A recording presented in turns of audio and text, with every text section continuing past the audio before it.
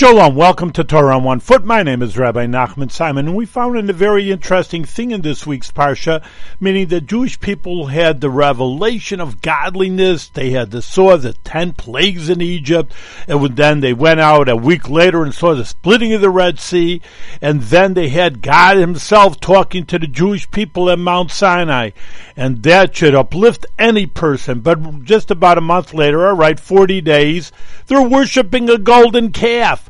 How could that be after they behold so much godliness? And the answer is that all this godliness was imposed upon them from above, but they didn't feel it from themselves.